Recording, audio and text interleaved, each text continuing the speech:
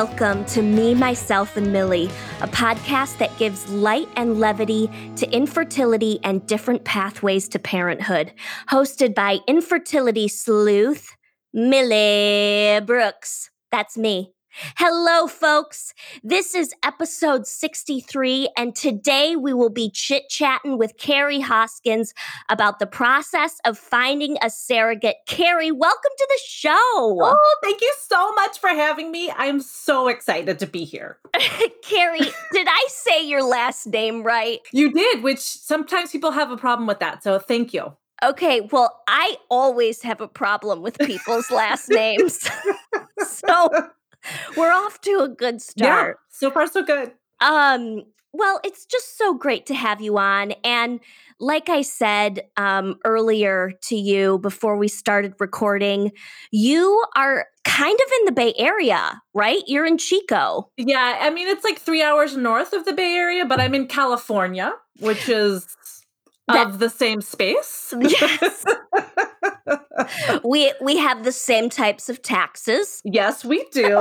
And we deal with fires. Yes. And Oh, Carrie, were you affected by those fires? Not personally in our home, but we were about 25 miles away from the Norse Complex fire. My husband had to evacuate his work. He works up in that area, but we were okay. It was very triggering though, since the Camp Fire 2 years ago happened and burned our neighboring town down. And just the smells really made me feel nervous. And I know I wasn't the only one with that. So it's always like a little heightened awareness around that time of year. Oh, yeah. Absolutely. Absolutely. Well, I'm glad you were able to stay safe. Yes, absolutely. So you're in Chico. I might end up on your doorstep one of these days. Or vice versa. Just saying. We're close enough to make that happen. I know. We could do like a meet in between kind of thing. Mm-hmm. I am so for that. I know. I love chit-chatting with people. And then it's rare that when I interview somebody, they're within driving distance. I feel the same. Yes. This isn't going to be an extra special episode. I can feel it. Okay, so Carrie, I mean, give us a little bit about what your COVID days look like right now. What is a day in the life of Carrie look like? Well, this past year has been new for me in many ways, but mainly I quit teaching about a year ago this month.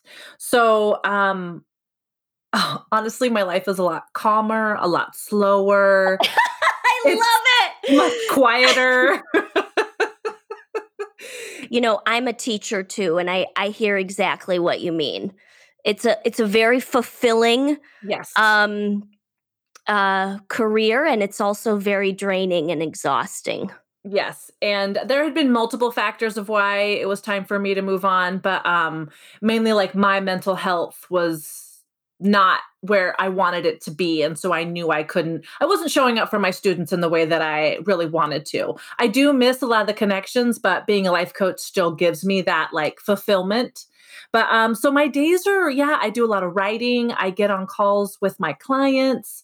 I cook a lot, which is my therapy. And I work in my garden. I hang out with my rescued pit bulls, and it's calm. And my body has, it's not on like fight or flight mode all of the time anymore, which it was when I was in the classroom. And it's been very helpful to my soul. I love that. So beautiful. So beautiful. And it was so hard for me to leave the profession because I was very good at it. I love kids. I loved my coworkers, still do, but it was just the right move. It took me like 3 years to actually do it because I was so afraid to do it. I think my identity was wrapped up in teaching so much that I didn't really know who I was without teaching. Oh, I know. I hear that. I hear you.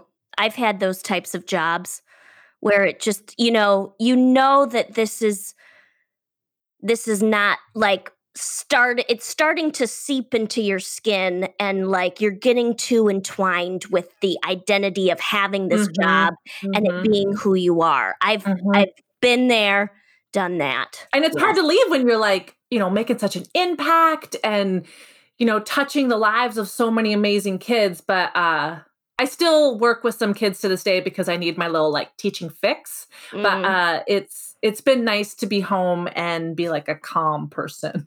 yes. Well, let's start off with telling folks a little bit more about what you do. So, you are a life coach. Yes, I'm specifically like a goal life coach for, I like to say, dealing with the side effects of infertility. Um, I specifically work with women trying to get pregnant. I do currently have a client that, actually, I have a client that is pregnant, and then also a client that has stopped trying.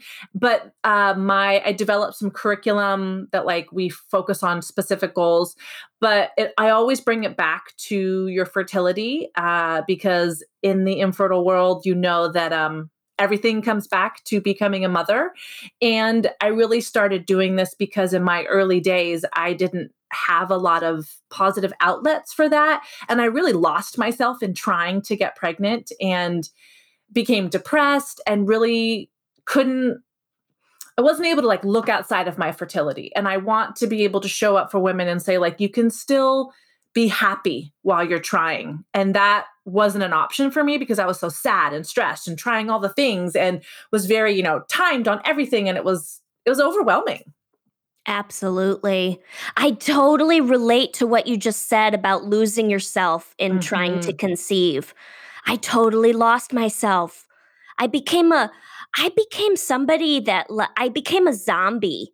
Absolutely. Yes. It's intense. So intense. You're just so fixated, you know, and you barely remember to brush your teeth in the morning. Yes, and it's everything focuses on it. Every single thing focuses around, well, like we canceled a lot of travel plans because I'll probably be pregnant by then, or I can't do this because I have a doctor's appointment. And it was all worth it and it still is because we're still trying, but I just don't want people to like lose who they are in the process of it. And that kind of goes for when you become a mother as well. Like that side of it, if you choose to have the babies, like you still want to have something else outside of that. 100%. Well, give us a glimpse into your fertility journey. So my husband and I got married in 2014 and we started trying right away. The first 4 years we tried naturally. It was fun until it wasn't, I like to say, because That's yay, great. you're having It was a ball of beans until, until maybe the 10th time. yeah, and you're like, I think, when you want an outcome come outside of it, it takes a lot of fun away, which it did for us. But we tried naturally for 4 years, and then we finally got the courage to do some testing, which was very scary because I still to this day have a problem admitting there's a problem. I like to take care of things myself. And that was a big hurdle for me to get over. And then we got some testing done and we found out that my husband has a low sperm count. So we became great candidates for IVF and we jumped right in. We were so hopeful and excited. And we did an egg retrieval. I think we had 18 eggs total, but 4 eggs passed all the tests. And we did our first transfer. I got pregnant. I had a miscarriage, which was really difficult to deal with. In fact, I didn't really deal with it at first because it was like, well, we have more embryos, so like I'm gonna keep going. So, out of the 18 that were retrieved, you got 4 embryos? Is For that frozen, yes. 4 For frozen embryos. yes, Okay, yes, got yes, it. yes, yes. Got it. And I had the miscarriage that like really threw me kind of into a spiral. I didn't really deal with my emotions. And then we jumped into our next transfer and I got pregnant again. And this baby I carried for 8 months, almost to the day. And I had developed a rare liver pregnancy disease called cholestasis of pregnancy. Basically, my liver wasn't performing the way it should be, and it attacked our daughter. And I delivered our daughter Clementine, stillborn May of 2019, which Wow, Carrie. that was big. I mean, it was gutting. Like it changed us so much. We're still different because of it. I think we'll always be different because of it. Absolutely. Absolutely. And that in return changed a lot for my husband and I. We really started to prioritize what we really wanted in life. I feel like we had never dealt with grief like that. Well, I hadn't personally dealt with grief that big before. I didn't really know how to wrap my head around it. But I had done a lot of work with myself prior and had a really big support system. So that was really helpful. And with that, the doctors had said, it's probably best that you're not pregnant again because there's like a 90% chance. I'm not super sure of the statistics, but most likely I will get that liver disease again. It's very common for it to come back. They said, if I were to get pregnant, we could be ahead of it because it's actually kind of rare to lose your baby, but we didn't know what was happening when it was going on.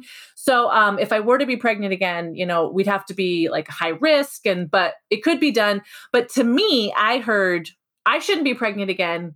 Cool. In fact, it was very refreshing. And I was like, we can eliminate that path, but there are many other paths we can take to be parents. And so we kind of sat with it for like a few months and then started to go down the path of surrogacy. But honestly, because we had 2 embryos left.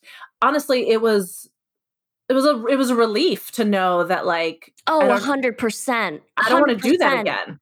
There's some freedom in knowing that is not the direction you need to go. And there are so many paths with fertility to where it was like, okay, that one is out of the way and we have one less to utilize. And talk about trying to even make a decision on anything sometimes when you're on this journey. When one decision already gets eliminated for you. Wow. Yeah. It was huge. And, a lot of people, and I think this is a big part of infertility too, is a lot of people put these expectations on you and you're like, actually, that's not about me. It's about you. A lot of people are like, aren't you sad? And it was like, well, I'm sad I lost my daughter, but I'm not sad that, we're not done trying. And that's one less way that we have to make a decision about. Yep. I'm so sorry for your loss, Carrie. Thank you. And Clementine is such a beautiful name. That's all my husband. We had a very difficult time naming because we also didn't know if it was a boy or a girl. We wanted to wait.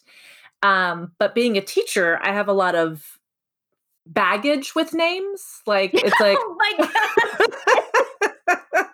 It's like, oh no, I don't like that name. Or I hear you. I hear you. Especially teaching for so long, you're like, oh, I know a lot of names and I have a lot of history with Billy. The kid cannot be named Billy. I hear you. Yes. That's amazing. I mean, that's a great name. It's a great name. And he came up with it on his own. He just said it one night and I was like, oh my God, that's it. If it's a girl. And then when we had her, you don't have to name your baby if they die, but the hospital they were so great. They really pushed us to name, to hold on to something. And I'm so glad we did but my husband was like, well, I don't know if I want to give her that name. What if this name is somebody else, another baby of ours? But I knew right away. I was like, this is Clementine. This is who she is. And I'm so thankful that that's who we get to hold on to and have a physical object, we have a Clementine tree and we get to honor her in such amazing ways through clementines. Oh, I love it. I love it. That's beautiful. That's absolutely beautiful. It would fill my heart with such warmth and comfort to even see a Clementine. And they show up in such ways that it's such great reminders. I remember when last year we spent Christmas in Europe and we were on the plane and it was hard because we had decided not to spend time with our family. There was some, family issues. And I was like, you know what? I think that at this point in our lives with what we've dealt with this year, I would like to go on vacation. I've always wanted to spend Christmas in Paris. So we did that and we were on the plane And I had started crying just thinking about Clementine. The plane was full of babies. We're like, can't run away from our problems. Like we were laughing and then crying and then laughing because it was like, wow. And there was this moment where, I think we were in Austria at the time. And so they were speaking German and we couldn't understand. And we were on the plane and so I looked at my husband. I was like, do you hear the name Clementine? Like, I keep hearing the name Clementine. He was like, yeah, but I kind of thought I was making it up. And I was like, me too. And they were passing out Clementines as like the snack. And once I realized it, I just started bawling. But it was also such a beautiful moment of like, what's up, girl? Like, I see you.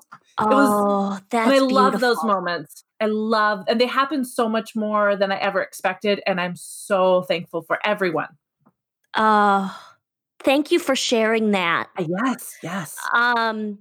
Well, I mean, how did you and your husband come to the decision to find a surrogate, and what did that conversation look like? Yeah, that was an interesting conversation for us. So after we lost Clementine, I felt the urge to adopt. I've always kind of wanted to adopt. This has been like, I have a bucket list I wrote when I was like 20 that I still carry, and adopting is on there. So I've always had this desire to do this. And I brought up adoption, and we had looked into adoption prior to even seeing medical help and things like that. But we decided we want to try IVF. And, I brought up adoption with my husband, and he said, we have 2 embryos. I'd really like to pursue surrogacy. And my husband is so amazing and does not ask for much. And I thought, well, if you're drawn to this, I'm happy to go down this path with you. But I love boundaries. I was like, we're not going down this path forever. Yeah. So I think we decided like around September, October of last year. And I was like, I'm giving us until December.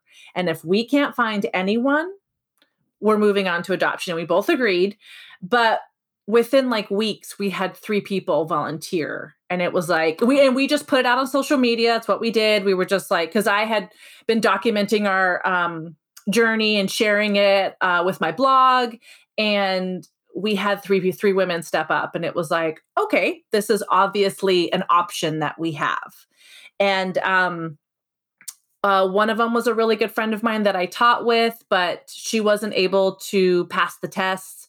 Another woman was like you got to go through tests. Oh my gosh, there's so many tests. It's kind of intense how many tests there are. And with each clinic, it's different. And honestly, with each situation, as in all fertility journeys, it's completely different. But there was a ton of tests, and she didn't pass all of them. And then our midwife also, who delivered Clementine, offered to be our surrogate, which was such a special thing. But that didn't work out either.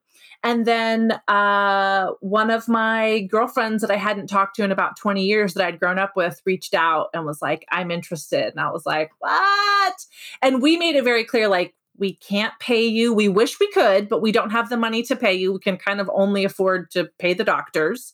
And there's a ton of things that like have to check off. And she was like, I'd like to get started immediately. And I was like, whoa, like talk to your husband, check with your family. And within like a day, she was like, I'm on board. And I was like, all right, let's do this. Wow. And this was a friend that reconnected with you. Yep. We hadn't talked since, I think maybe we talked a couple times in high school or after high school, but, we'd gone our separate ways from, college. She got married to her high school sweetheart, has 3 beautiful children. We went to, she went to Southern California. I came to Chico, and we'd always been in touch via like social media, but, and we were very close, like as little kids, like very, very close, but you grow in different ways. And, she just reached out, and I remember I was at work. I was teaching at the time, and I saw it, and I started crying, and my kids are like, "What's happening?" And it was like one of those moments of like, I am so emotional. Yeah. Which I cried in class all the time. Anyways, like if a kid would learn how to read, I would lose my mind. But but you're transforming life. Yeah. And so, she started taking the test and she kept passing all of the tests. And it's a very lengthy, like blood test. They do a psychological test. They do a psychological test on her and her husband and me and my husband. A psychological test, is it a workbook? Is it Freud, like, asking you to connect, like, certain eyes to ears? And I mean, what is that? Definitely over the phone because the psychologist, I think, was in the Bay Area, and our clinic kind of led us through all of this. It wasn't their first time, so we followed our clinic's lead. We love our clinic, so we were happy to kind of follow their path. And they do like a phone call, and I remember my husband he was working out of town at the time, and he was like, I don't know if I can make this phone call. And I was like, oh, no. Like, this is a very important phone call. And he doesn't share a lot with his work. So I was like, if you have to tell your work what's going on, you tell them what's happening. And we got on the phone and they asked us, like, do you plan, like, what if there's a major issue? Do you feel comfortable chatting with this person? And do you plan on telling your future child of their story? And it was funny because my husband and I hadn't really had the conversation with ourselves, but we had very similar answers to where we were very in tune with each other. Got it. That's great,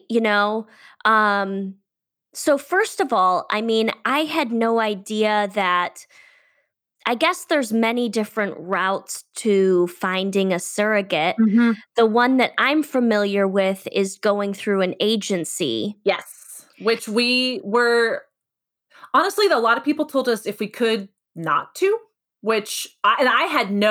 I never thought this was going to be a part of my life. So I had no ideas on how to approach this. And so we thought, well, we'll ask people we know first. And then maybe if that doesn't work, we'll go through an agency. We do have a friend that was a surrogate through an agency, and she had a great experience with it. But we didn't necessarily have to do that. I've heard, this is just what I've heard, that it's more expensive to do that way because you have to pay the agency, and we're not doing that. So, because it is quite expensive in general. But yeah, I only thought there was that as well. So Got we it. didn't end up taking that path. Well, it's nice to know that there's other avenues to just throw it out to your own network and Yeah. see what happens. And part of that, our network is that we had a friend that started a GoFundMe for us. And we got like almost half of it covered, which was huge. That was huge for us. We were willing to take a loan out to do it. But once that, like, and one of my friends was like, I want to do this for you. And I was like, I don't know. Like, feels weird. It is. I mean, whenever you start involving other people in like Mhm. your finances too, it's like, okay. Are you gonna Yeah. be? Yeah. There's another shout out to boundaries. Yes, exactly. But she was like, I'm just gonna do it and we'll talk about it later. And we got quite a bit of money, and it was like, all right, And okay. what did that money cover? Great question. So we got about 10 grand from our GoFundMe, and it covered basically the testings because all of this was out of pocket.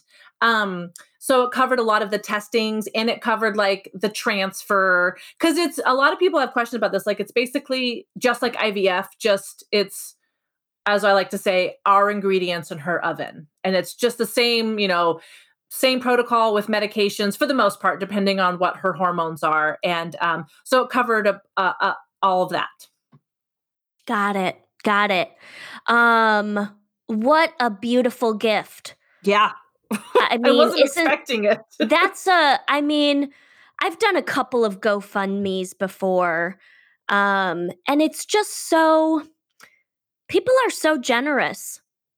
And I think since we shared our story, that was very helpful of like, people knew what we were going through. And I'm a sharer. Like, I'm always an overshare. I have always done that. And it's comfortable for me to do that. And like, I feel like I can walk into a room and people know what I'm feeling. And I'm not like, I'm dealing with something. It's like, oh, you can tell Carrie's dealing with something. And you don't have to like say it.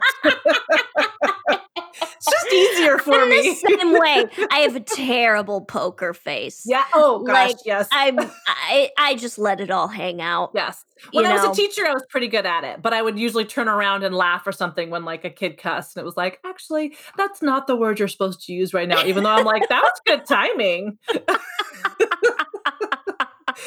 But in real life, you have to like, yeah, it's not. I'm not the best. Totally.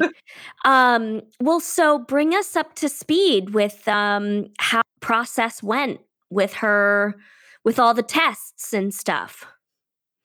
Yes. So she did like passed with flying colors, and we got her on medications, and I remember telling her that she had to do the intramuscular shots. I think that's what they're called, like the thicker needles. And she was like, I'm fine with that. She's a nurse, so that really helps. Um, and we did our first transfer, gosh, a month ago, 2 months ago. I forget. But and she got pregnant, and then she had a miscarriage, which was really difficult because somebody else is involved. Like it wasn't just my husband and I. We had experience with just my husband and I dealing with this. And I have to say it was very sweet. I feel like we both were trying to protect each other, Mm, still crying a lot, but also like, are you okay? And I don't want you to feel this. I mean, we were saying the exact same things to each other. And I do have to say, it's been really nice to have someone that I know and have grown up with, because being together feels so good, because it always did. We were always really good friends and really enjoyed each other. So it kind of took us back to those like childlike emotions.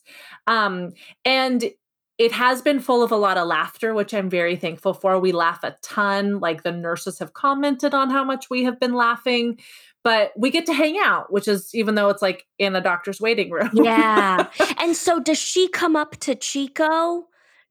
So our clinic is in Sacramento, and she lives in like kind of the South Bay area, Okay. like near Santa Cruz-ish. And so we offered to have her do this wherever she wanted to, because honestly, we're trying to make this as the easiest possible for her. But she said, the hospital or the place that she would have chosen was in the Bay Area. And she was like, honestly, it's like a 3-hour drive anyways with traffic. So I can just go there. And it was like, okay, cool, because that's easier for us, but whatever works for you. And so it's kind of like we meet in the middle, Got it.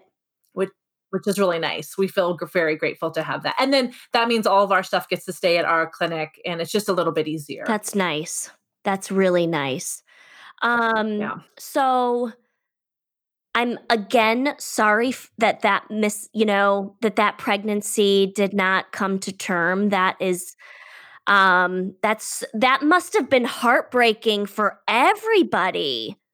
Yeah, I feel like when, we went and got the first ultrasound and they told us the heart rate, and I knew it. Like I'd been through this before. I was like, this isn't going to work out. And our search name is Becca, and Becca was like, well, maybe there's a miracle. And I was like, miracle's a heavy word for me. Like that. Oh my god.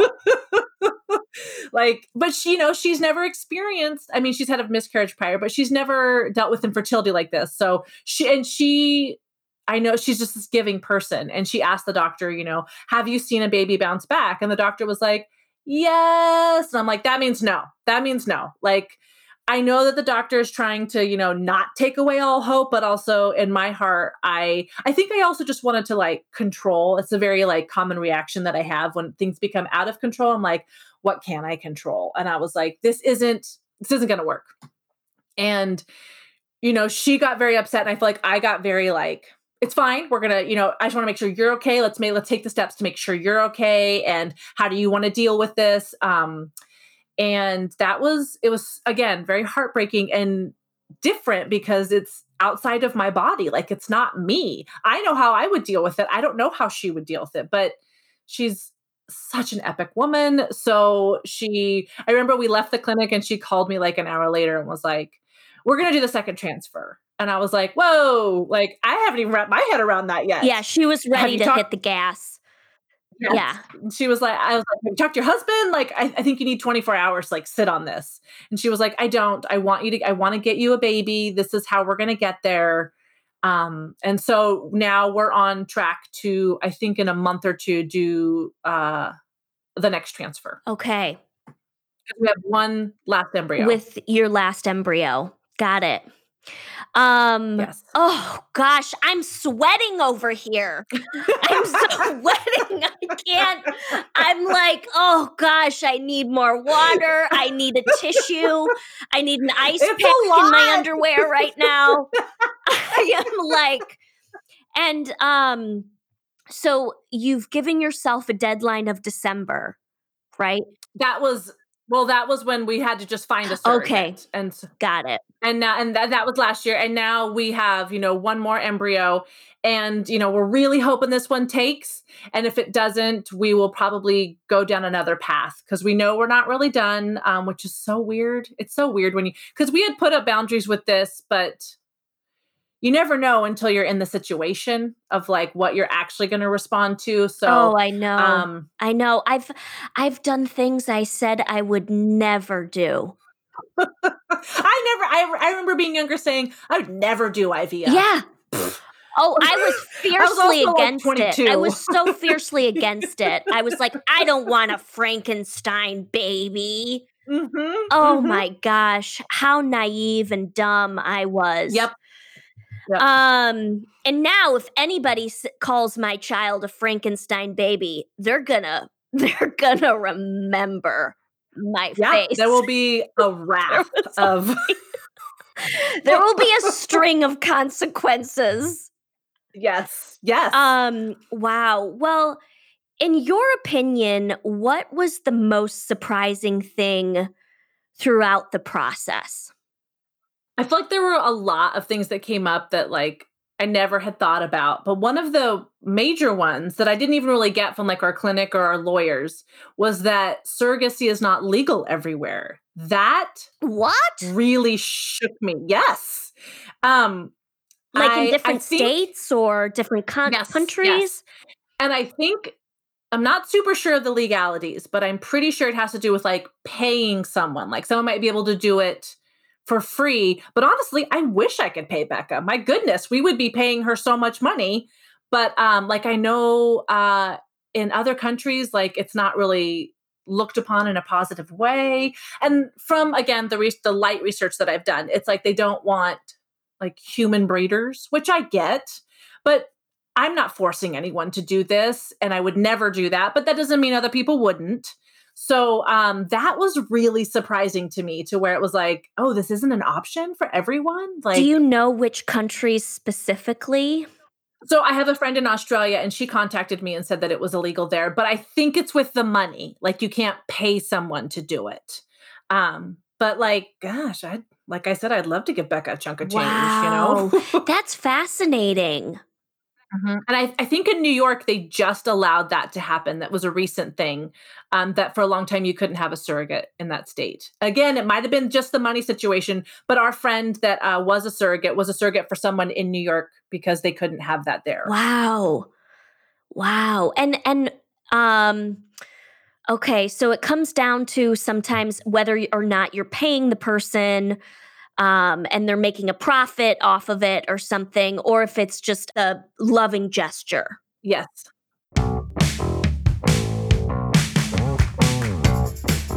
Navigating the world of fertility supplements can be so exhausting. That's why I'm partnering with Fairhaven Health to help you discover their awesome fertility supplements. So gather around. FH Pro for women and FH Pro for men supports hormonal imbalance, egg quality, cervical mucus consistency, sperm health, including count, motility, and DNA integrity. Both of these supplements are antioxidant-based and herb-free, which makes it flexible for any fertility situation. Use the discount code MILLY15 for 15% off your purchase. Link is in the show description. Smoochers!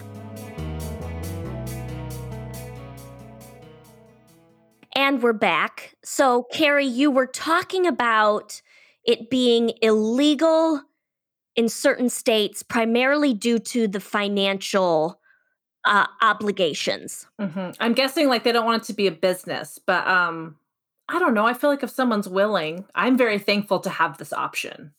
Yeah. Yeah, absolutely.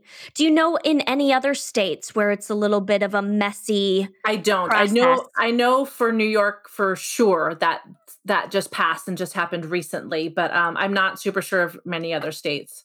But it was just shocking that like I feel, again, if someone's willing, I am happy to. Yeah. But and also I've never felt the like need to be a surrogate, and I have to say I've also was shocked by how many women in my life are like, "Oh, I've thought about it." And I'm like, "Oh, I've never thought about it." Like that was not something I ever thought about, but like Becca has always thought about this. Like I've always wanted to do this. And it was like, "Well, I feel blessed that you are choosing me to be a part of this with." Yeah. Yeah. Wow. So Becca will be is on board to do transfer of the last embryo. Mhm. And so I mean throughout this, what was the most frustrating thing? So there were a few things. I feel like I wish we would have tested our embryos prior to all of this, even before, we did our transfers. We were advised not to because there was no reason. It was expensive, so we didn't. But I feel like if we would have tested, we would have had a lot more answers to maybe which, embryos would be a little bit better choices. So I wish that was kind of frustrating, but also we can only work with what we have now. And I think the like control factor has been interesting for me because I don't want Becca to have to deal with any pain or heartache. And since it's not my body and it's literally out of sight, out of mind, it's been hard for me to wrap my head around. My husband says a lot of things like it doesn't feel like our story. Like it feels like somebody's telling us this is happening, which the doctors are calling us saying you're pregnant or then oh the numbers are low and it's like oh yeah this is our life. And it feels very surreal. Like it doesn't feel like it's us because it's not in our face. We just started going to the appointments because she went to so many in the beginning that it was like we don't need to go to all of them. And so now it's like actually real, but it doesn't feel real. Yeah. And so back to the testing. So you didn't test any of your 4 embryos. We did our testing, like our genetic testing, and they didn't see anything. So they said, we suggest not to. And we were like, okay, we don't know. Right, right. And so you yeah, and then going with the control thing, like who does the doctor call to deliver news? Do you mean like Becca or myself? Yeah. So I think per our contract, which was very lengthy, Oh, I wanna um, get into that contract. it was shocking. But they call me first and then they call Becca. But Becca has like access to a portal online. So she could check. And honestly, she checked way more than I did. Cause I was like, oh, like I can't be, researching all the things because I've been down that road and it's kind of nice to like have it outside of me. And so a lot of times she would text me like, oh my God, these are the numbers. And then I would get a call from the nurse saying, these are the numbers. And it was like, oh yeah, this is my first time hearing it. I'm so technically they call me first and then they call Becca, but she usually checks the portal. She usually knows first. Okay, got it. And I I have mean, access to the portal, I just don't really use it.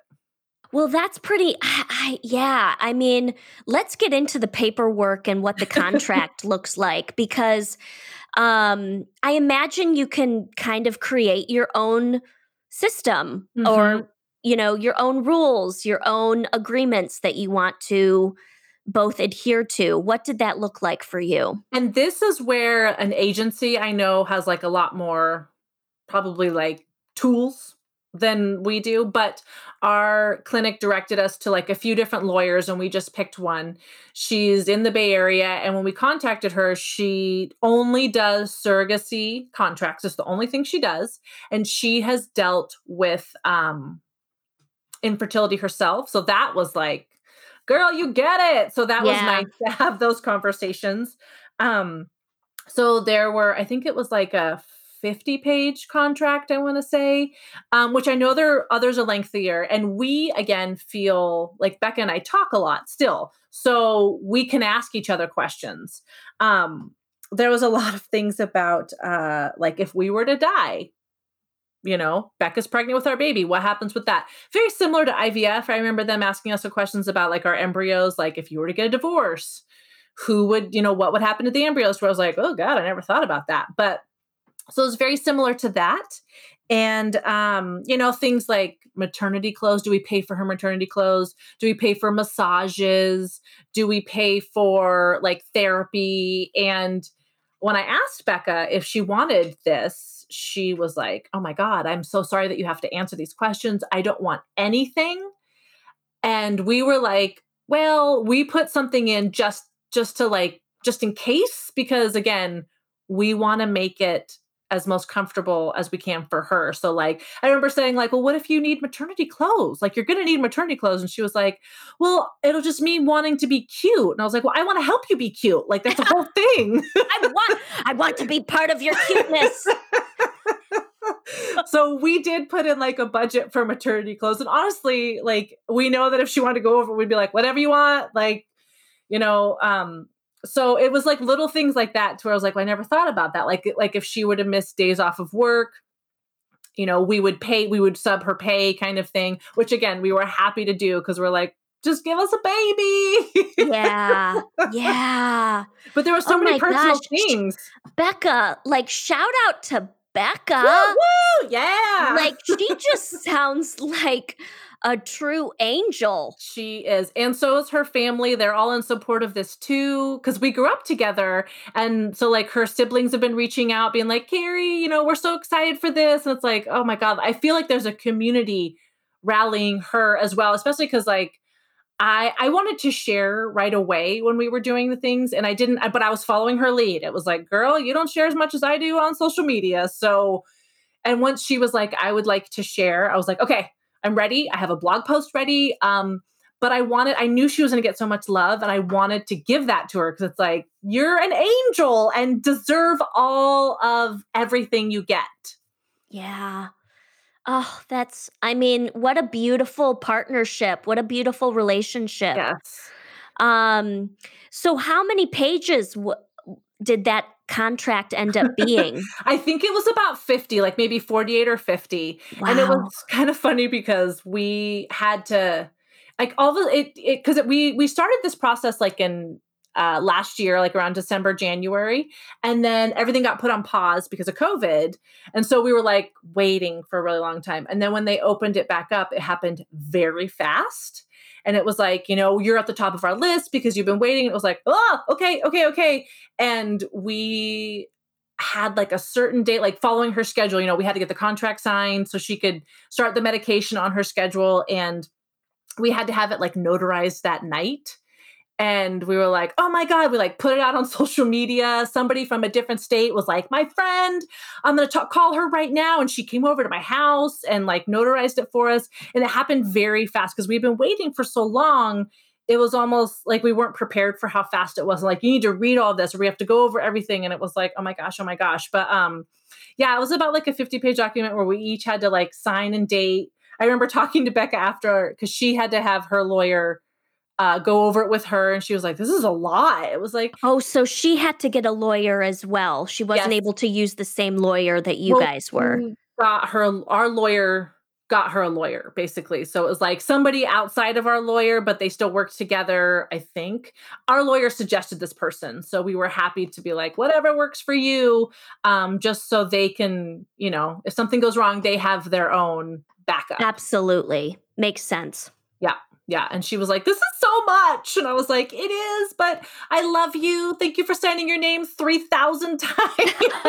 Oh my gosh. And it's a lot of like, you're not going to take the baby. And, reading some of those things was like, obviously they've made this a law because somebody has broken this before, which is so interesting to think about. And she was like, I do not want another child of my own, but I am great at pregnancy. I can't wait to pass this over to you. Yeah, absolutely. Absolutely. Anything you wish you knew before starting all of this? Whew. Gosh, yes. Let me get out my notes. I did. I turned my page. I love it. I think kind of like what we were talking about before, like you just don't know until you go through it where you're going to be, what choices you're going to make. You just don't know. And you can I'm a planner. I love my physical planner. I also have my digital planner. I love thinking ahead in the future, but that's me wanting to control. And you just don't know until you're in that situation. Like you just don't expect, like I never expected to be in this situation. So I feel like if I would have been a little bit more open, because I think that was a big part for me in the beginning of why I was so sad. It was because my life wasn't going the way I wanted it to live. And no one's really does. But this is just my pathway on oh my God, this is what's happening to me. And I think especially with surrogacy, like I didn't realize how hard it was going to be for me to watch somebody go through pain. Like the miscarriage was really difficult for me to I couldn't do anything. I don't live in her town. I sent her all the gifts, but I can't do anything. And that's hard for me to be like, I'm letting go. And I don't like seeing anybody hurt, let alone somebody who's trying to give us a baby. And that was a lot harder than I expected. But thankfully, Becca and I have an open communication. I've heard from other people that oh, it's easier when you don't know the person. I'm like, I don't know. I really like knowing the person. I feel so much more connected to the situation. Yeah, absolutely. Absolutely. Do you feel like, I'm just thinking back to what you said about sending her all the gifts. Like, you're so powerless in that situation when a loss happens, you know? Like what kind of gifts do you even send? I'll tell you, because I love giving gifts. So my first basket was full of just Chico things. And I am, like I said, her family has reached out. So I've been in contact with her family and was like, what's her favorite food? Does she like plants? And then I also wanted to what does her husband like? Cause he's part of this too. And so he likes IPAs. So I asked my husband to get all of his favorite IPAs and put them together. But one of the best things that Becca really liked was the Uniquely Knitted box. Shout out to Uniquely Knitted. Yes. I sent them one of the box, and she really appreciated that. That was that was right when we found out she was going to have a miscarriage. And she said, that blanket was super helpful. She uses their cup every morning. And she said, it makes me think of what I'm doing is powerful and it matters. And so I wanted to give her comforting things, I know she likes Starbucks. So it was I got her a bunch of Starbucks gift cards, anything to make their lives a little bit more comfortable. Yeah, just warm and fuzzy things. Mm-hmm. Mm-hmm. That's great. Wow. Well, this is a question I ask all of my guests. What makes your blood boil about infertility? What doesn't make my blood boil? But for me personally, it was, I think, all of the advice, which in the beginning I absolutely took and held on. But when I tried it all and it still wasn't working, I was getting very fed up with people saying, oh, have you tried this? And now I can look back on it and say, okay, you did this out of love, but it's not a very healthy way to love someone when you're trying to fix them all of the time. And I had to wrap my head around that. I am also of the person, I have been since I was a child. It's like a tagline that my family still throws in my face where I say, don't tell me what to do.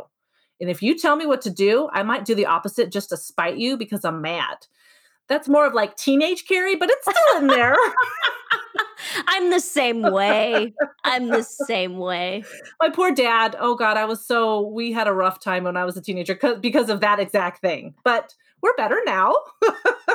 But there's still that I've tried it. And also let me stop trying to fix me. Let me sit in my sadness, in my grief, especially after losing Clementine. I feel like a lot of people didn't know how to show up to my grief, which is super common.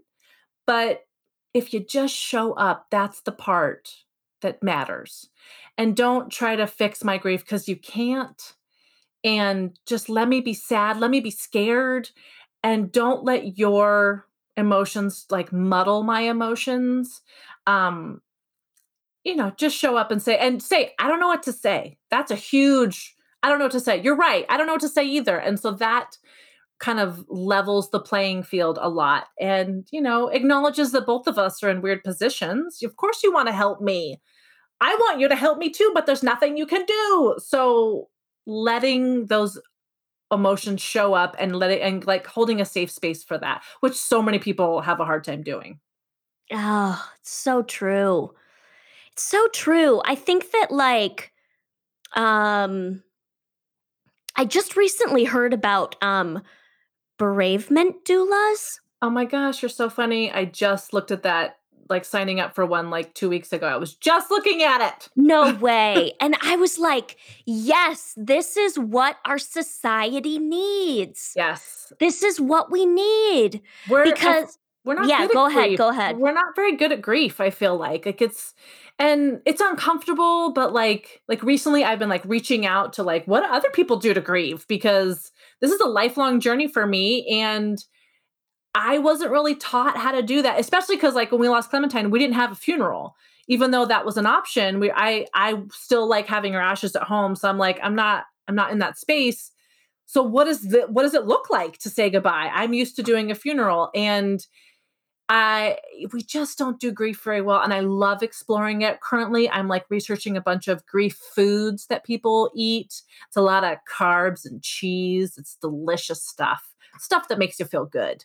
And I kind of want to like cook my way through grieving foods and just like see what that tastes like and feels like because I need something to hold on to and I wasn't really taught. I think also I wasn't raised religious, so I didn't have that kind of aspect with it and my husband's an atheist. He supports me whatever I feel, but he's also like I don't believe in any of that. So I'm exploring ways to feel better. Absolutely. Absolutely. Yeah, well, keep me posted on the bereavement doula stuff Yes. because I'm fascinated and I see the need. I Mhm. see the need everywhere. Um I think our society has a lot of progress to make with the loss and in the loss and death category, Mhm. you know. And even talking about it, sharing about it, you know, and what do you do? I remember feeling guilty for doing a meal train Oh my god, I after loved my meal train. I know, after my mom died. And I was like, should I be doing this? Is this bad? And then it filled my belly and my spirit up, Mhm. you And I feel like know? it's a specific way for people to show up because they wanna show up, but a lot of them don't know how, and sometimes we need guidance. Gosh, I need guidance on everything. I still do. So I feel like if there was some sort of like protocol or ritual or something, and food is a good one, um, but it's also like, is there more to that? And especially like I felt like in like the infertility world, I feel like there's a lot of like grief that isn't like the death of a person. It's like a death of a life you thought you were going to live. What is that? How do you honor that? Like I tried like honoring my period when she came. That got old. It was like, I'm tired of this, but I definitely tried the things to make me feel better. And I've learned different ways. Like I love burning things. I write a lot of things down and I burn them. That is a huge release for me, but you have to figure out what is a good way to release for you. And our society isn't the best at that. And a lot of it's like, well, oh, it's been a year since your baby died. You're probably okay now. P.S. I'm probably never going to be okay. I will be that person that's going to cry and make you feel weird. But again, that's on you, not me. That's So your problem. so it's how do you honor that? How do you work forward with that? And infertility, it's weird because if you don't share, then you're supposed to like suffer in silence, which that's your choice, but that's heavy to suffer in silence. So there's a lot of, I feel like, ways to that we could be better. Absolutely.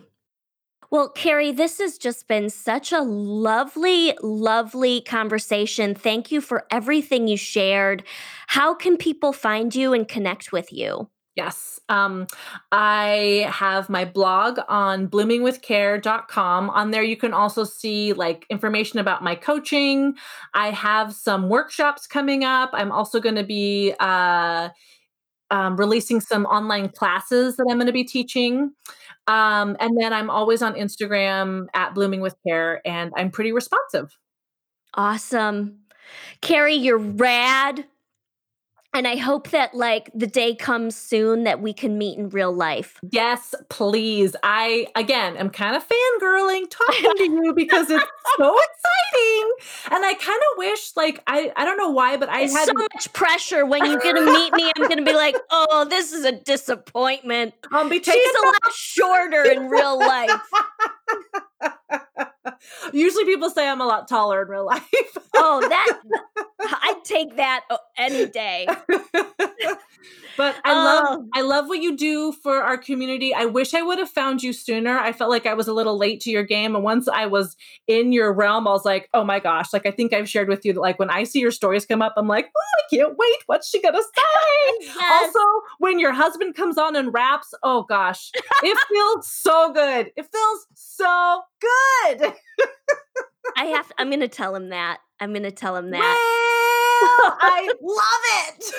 He has to start. That's his signature starting point. We all have to have our ways, and I thoroughly support his ways. Oh, Carrie, you're awesome. We'll be in touch. Thanks for listening to this week's episode of Me, Myself, and Millie. Follow us on Instagram at Me, Myself, Millie for more podcast updates. If you enjoyed the show, please like and subscribe and share on social media. A special thanks to my husband, Rowan Brooks, for technical support, and Cal Reichenbach, who did all the music you heard in this episode. You can check him out at calzonemusic.com. Thanks, cutie bombs, and see you next week.